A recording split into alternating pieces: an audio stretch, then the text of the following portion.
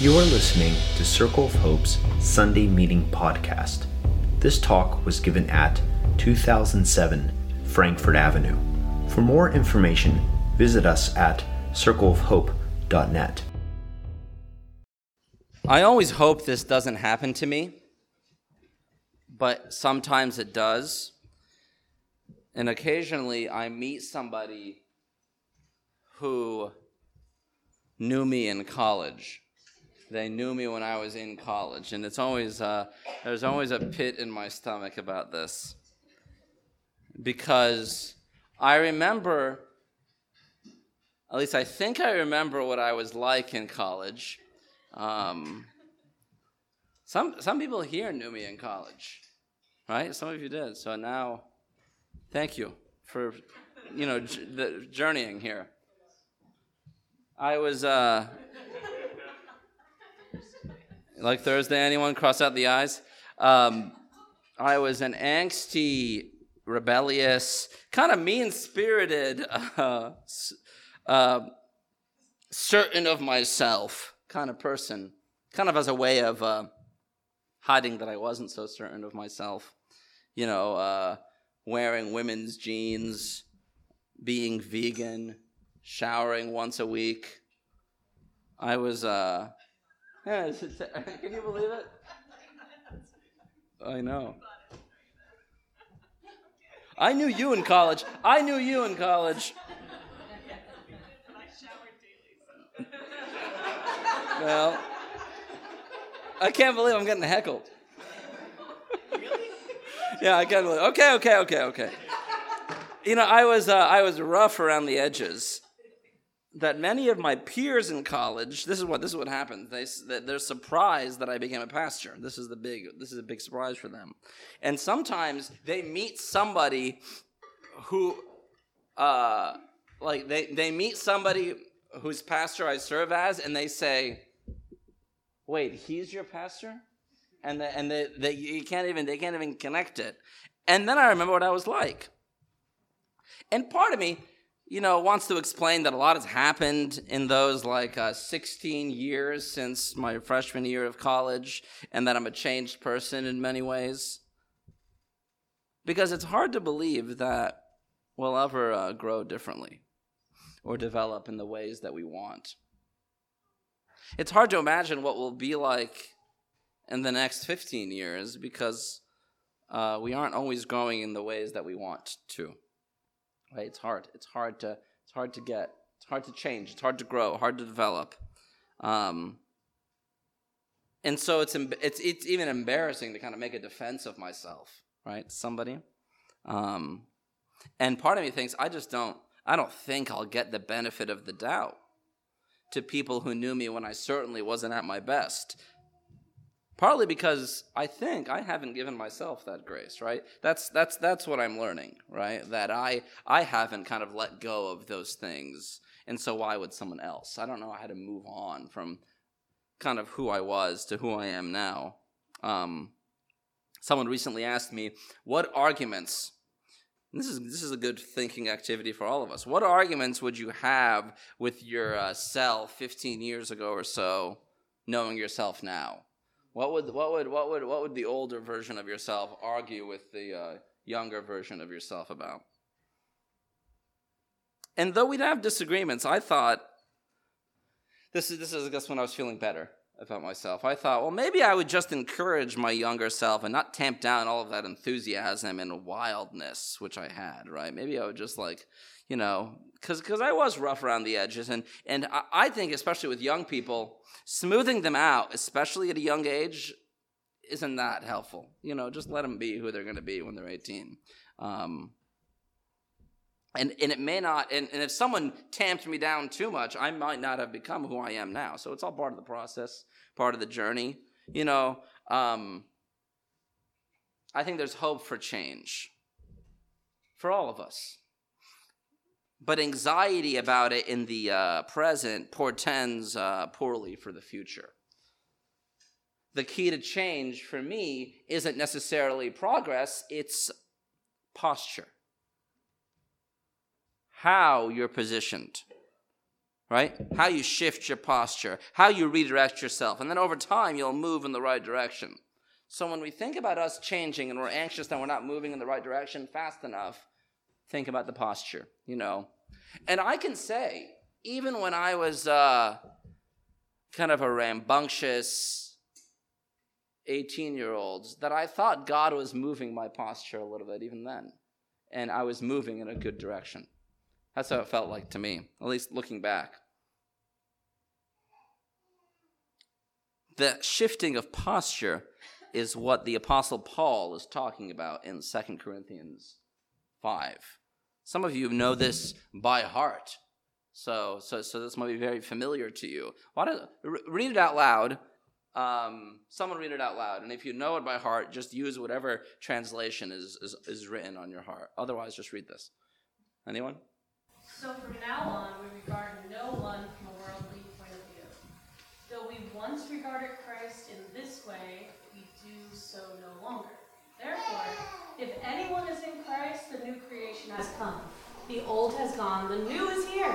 All this is from God, who reconciled us to himself through Christ and gave us the ministry of reconciliation. Sorry to do it different. That's great. That was great. This is a good one. We're going to sit with Paul in 2 Corinthians 5 here until, if you can imagine, until Ash Wednesday, until Lent starts. So for the next several weeks. So we'll probably repeat this. Passage over and over again. Paul is encouraging us. Thank you for reading, Karina. To see each other and ourselves in a new way. See yourself in a new way. Change your mind about yourself. Change your mind about one another. He's asking the Corinthians to think of themselves, each other in that new way.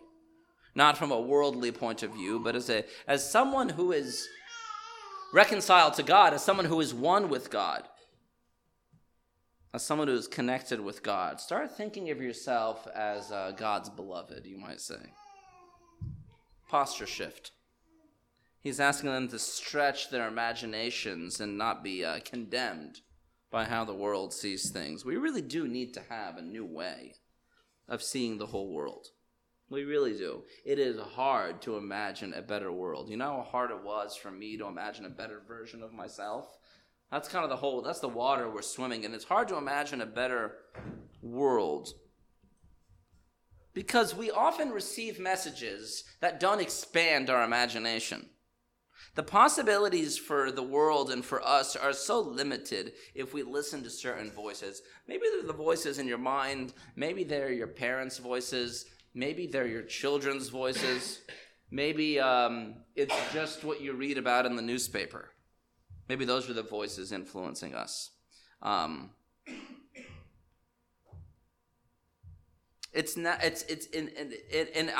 think at times there is intent to limit our imagination. Because let's say, prophetic imagination would be threatening to how the thing works. There is a way that we do things, and this is how we do them. And we all kind of follow the norms of society. I would say generally to decent end, but sometimes to a nefarious end. This is why, after the assassination of Qasem Soleimani a few weeks ago, the Iranian commander, we're now hearing about how vital and important it was to do this, right? After the president briefed Congress, the Congress people came out saying, no, this was the absolute right thing to do. You know, we get a strong push of war propaganda that tells us another world isn't possible. You know, it's hard to believe then that peace is possible unless we're committed to considering each other from a new perspective.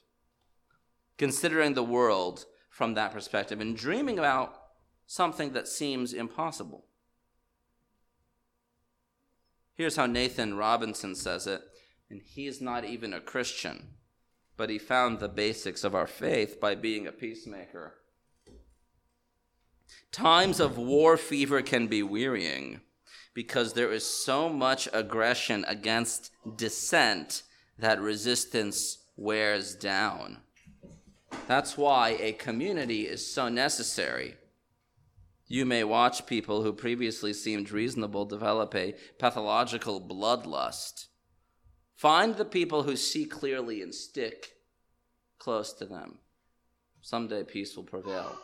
You know, when I was reading this, again, not a Christian publication, not a Christian dude, just a guy. And I thought, he's talking about how a community is important to seeing the whole world differently.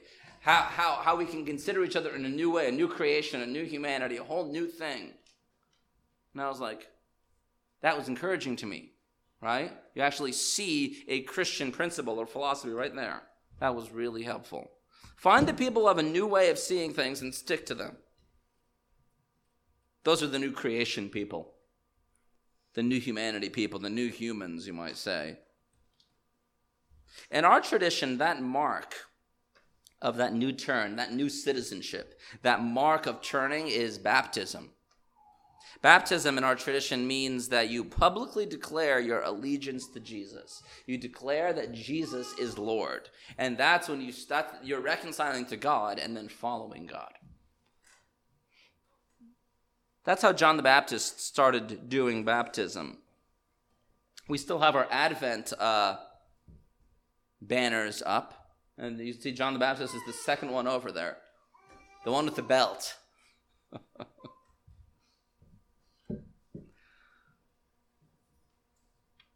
When John the Baptist was doing baptisms at the start of the Gospel of Matthew, he was baptizing people in water for repentance, so that they could be prepared for the coming of the kingdom of heaven, ushered in by Jesus Christ.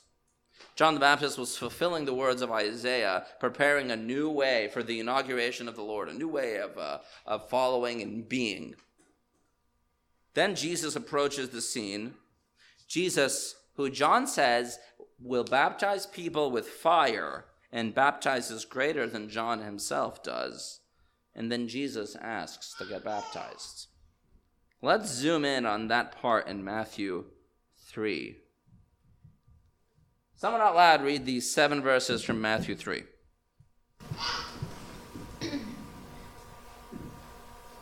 I baptize you with water for repentance, but after me comes one who is more powerful than I, whose sandals I am not worthy to carry. He will baptize you with the Holy Spirit and fire. His winnowing fork is in his hand, and he will clear his threshing floor, gathering his wheat into the barn, and burning up the chaff with unquenchable fire. Then Jesus came from Galilee to the Jordan to be baptized by John. But John tried to deter him, saying, I need to be baptized by you, and you come to me? Jesus replied, Let it be so now. It is proper for us to do this to fulfill all righteousness. Then John consented. As soon as Jesus was baptized, he went up out of the water. At that moment, heaven was opened, and he saw the Spirit of God descending like a dove and alighting on him. And a voice came from heaven. A voice from heaven said, This is my Son, whom I love. With him I am well pleased. Thank you, Debbie. John recognizes that Jesus is the ultimate baptizer and is startled when Jesus is asking to be baptized. John thinks he needs to be baptized. He's the one that needs repenting. At this point, John even knows that it's unusual for Jesus, this coming Messiah that he's made a way for, the one that doesn't seem to need repentance, to get baptized. So what's the deal? Why is this happening? Why is Jesus getting baptized? If baptized is about repentance. Repentance means turning, changing your posture, as we were saying, shifting in another way. Well, why is Jesus doing it? Isn't the whole point that he doesn't need to do that? He does it because it's proper for us, for him and John. Even though when Jesus is being lauded by John at some high level, he humbles himself and does ministry with John himself. The story is a reminder that Jesus humbles himself to become like us, to know us. Right? That's the miracle in the incarnation, is that Jesus becomes human, thus making us holy. Enters into our water. To what? That's what it means to fulfill righteousness with us. Righteousness could be translated also as a rectification or justice, all the interchangeable words. Regardless of how you see yourself, you're a co-worker with Christ. And now you can wade with him in the water, as Jesus is making all things right, fulfilling righteousness. In his baptism, Jesus fulfills all righteousness, and he repents, in a sense, on behalf of all of Israel. I suppose that's why John didn't need to be baptized. Jesus could have been baptized for John and for all of Israel. While John was calling for people to repent, to usher in the kingdom of God, Jesus' baptism was a way, perhaps, of ushering in the whole world into a new era of reconciliation and repentance. Jesus' baptism is then like his impending death, which is vicarious to us. We experience it via him, embraced on behalf of others. Jesus models the kind of humility and grace by which the whole new creation participates. Does something totally different, right? That's the shift in posture that we're working on. Jesus enters into the waters, right? In a previous age that drowned the world and redeems us all. He even redeems the water itself, turning it into a place to wade with God. Not just a place to go get God. They become waters of salvation, not just of repentance. Waters that God is in. This concept, this event is so crucial that it gets the uncommon distinction of being named in one way or the other in all the Gospels. It's an important lesson. For Matthew in particular, it's a sign of inclusion and ushering in to all God's people who had sinned and betrayed God. So Jesus' baptism and subsequently his whole life and ministry at its beginning gets the blessing of God in many ways, right? Every depiction of it will show the heaven parting and the dove coming down. The heavens part, right? That's the sign of God's deliverance in the Bible.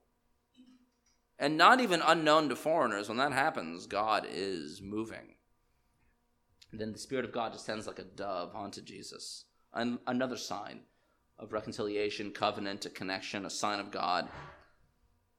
This is not unfamiliar to us, especially if you know the story of Noah and the flood. This time, though, the waters aren't destroying everything, it's redeeming and transforming us. Indication of a new world, a new promise, a new way of doing and being. And then the heavenly voice emerges and declares Jesus as God's Son, beloved. Big announcement, heard by everyone conceivably. This is my Son. Right? That moment of calling out, of inauguration, of coming in to fulfill. The Father calls out the identity of Jesus, and subsequently for us, the identity of us when we are baptized into faith. To the Jewish audience listening, the voice of God identifying Jesus as God's Son is an indication that rejecting Jesus is rejecting God too. And this announcement occurs right at the moment of Christ's baptism. And I want to focus on this point. It's only the third chapter in. It's like the first chapter in Matthew where Jesus is a grown-up. And yet the dove comes down before Jesus even really does anything except exist and then get baptized and declares that Jesus is Lord. Declaring that we'll regard one another as new. That's what it means to be faithful. That posture change that Jesus engages in. That's all that it takes for God to make the announcement. And so for us, too, big accomplishment when you say, this is the direction that I want to move in, right? Saying Jesus is Lord at your baptism is indicating your direction. That's the moment. You don't even need to be particularly successful after that, right? That's the big shift in posture. That's the intention. That's what counts. Baptism is a known and public action. one inaugurates herself into a new era of following. This is the great moment that Jesus is modeling for the beginning of his ministry, the beginning of a new era. He transforms the nature of the very fabric of our being, who we are, and changes us into something more. We can dwell with God. His baptism meant something to all of us too. We can all participate because we are the people for whom it was done.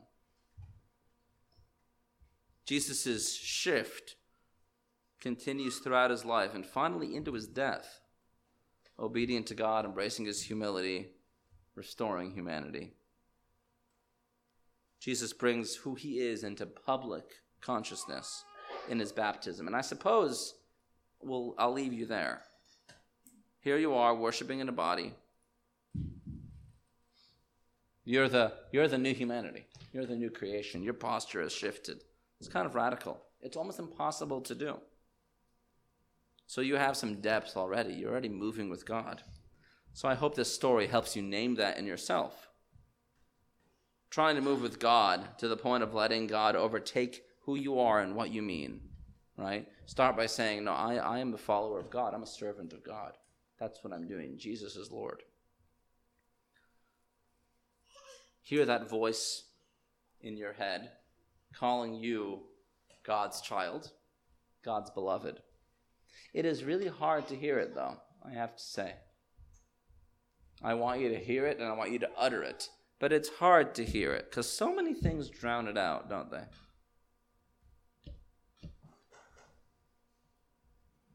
When I first came to faith, this was, I guess, even before college, I was so worried that when I got to heaven, God wouldn't tell me he was well pleased with me, that God wouldn't say that I am beloved, I am the Son.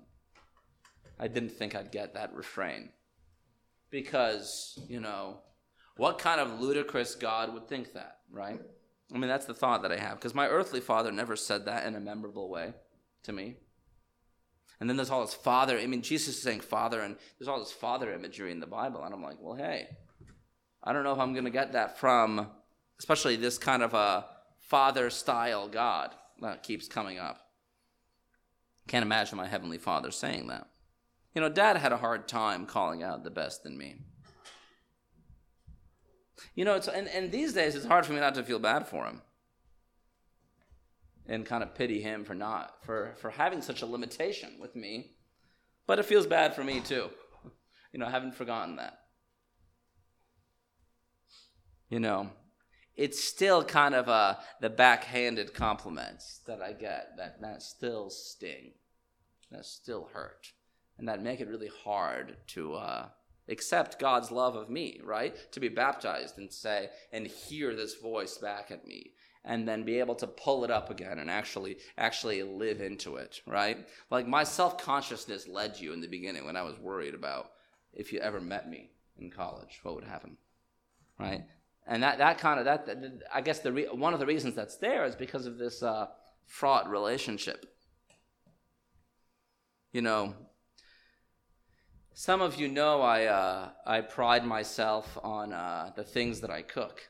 And I remember I made my dad a meal once.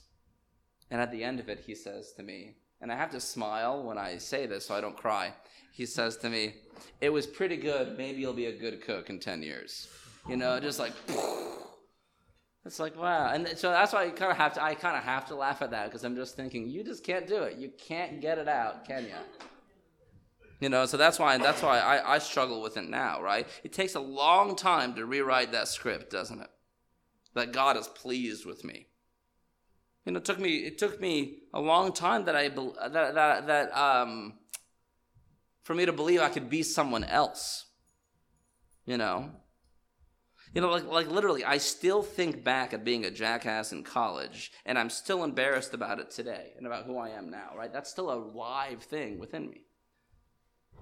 So it's I can relate. If this isn't that easy for you too, right? It's really hard to do it. So what are you facing right now? What can't you let go of? What's making it hard for you to make a shift? Could be any number of things. Personal, relational, political. That little barrier, or big barrier, I should say, that I had that kept me from turning towards God and embracing my new self, that was real. You know, I kind of thought I needed to get baptized every day of my life in order to be with God. It took some love, right? It took community, like Nathan Robinson saying earlier. This body is a new chance at family.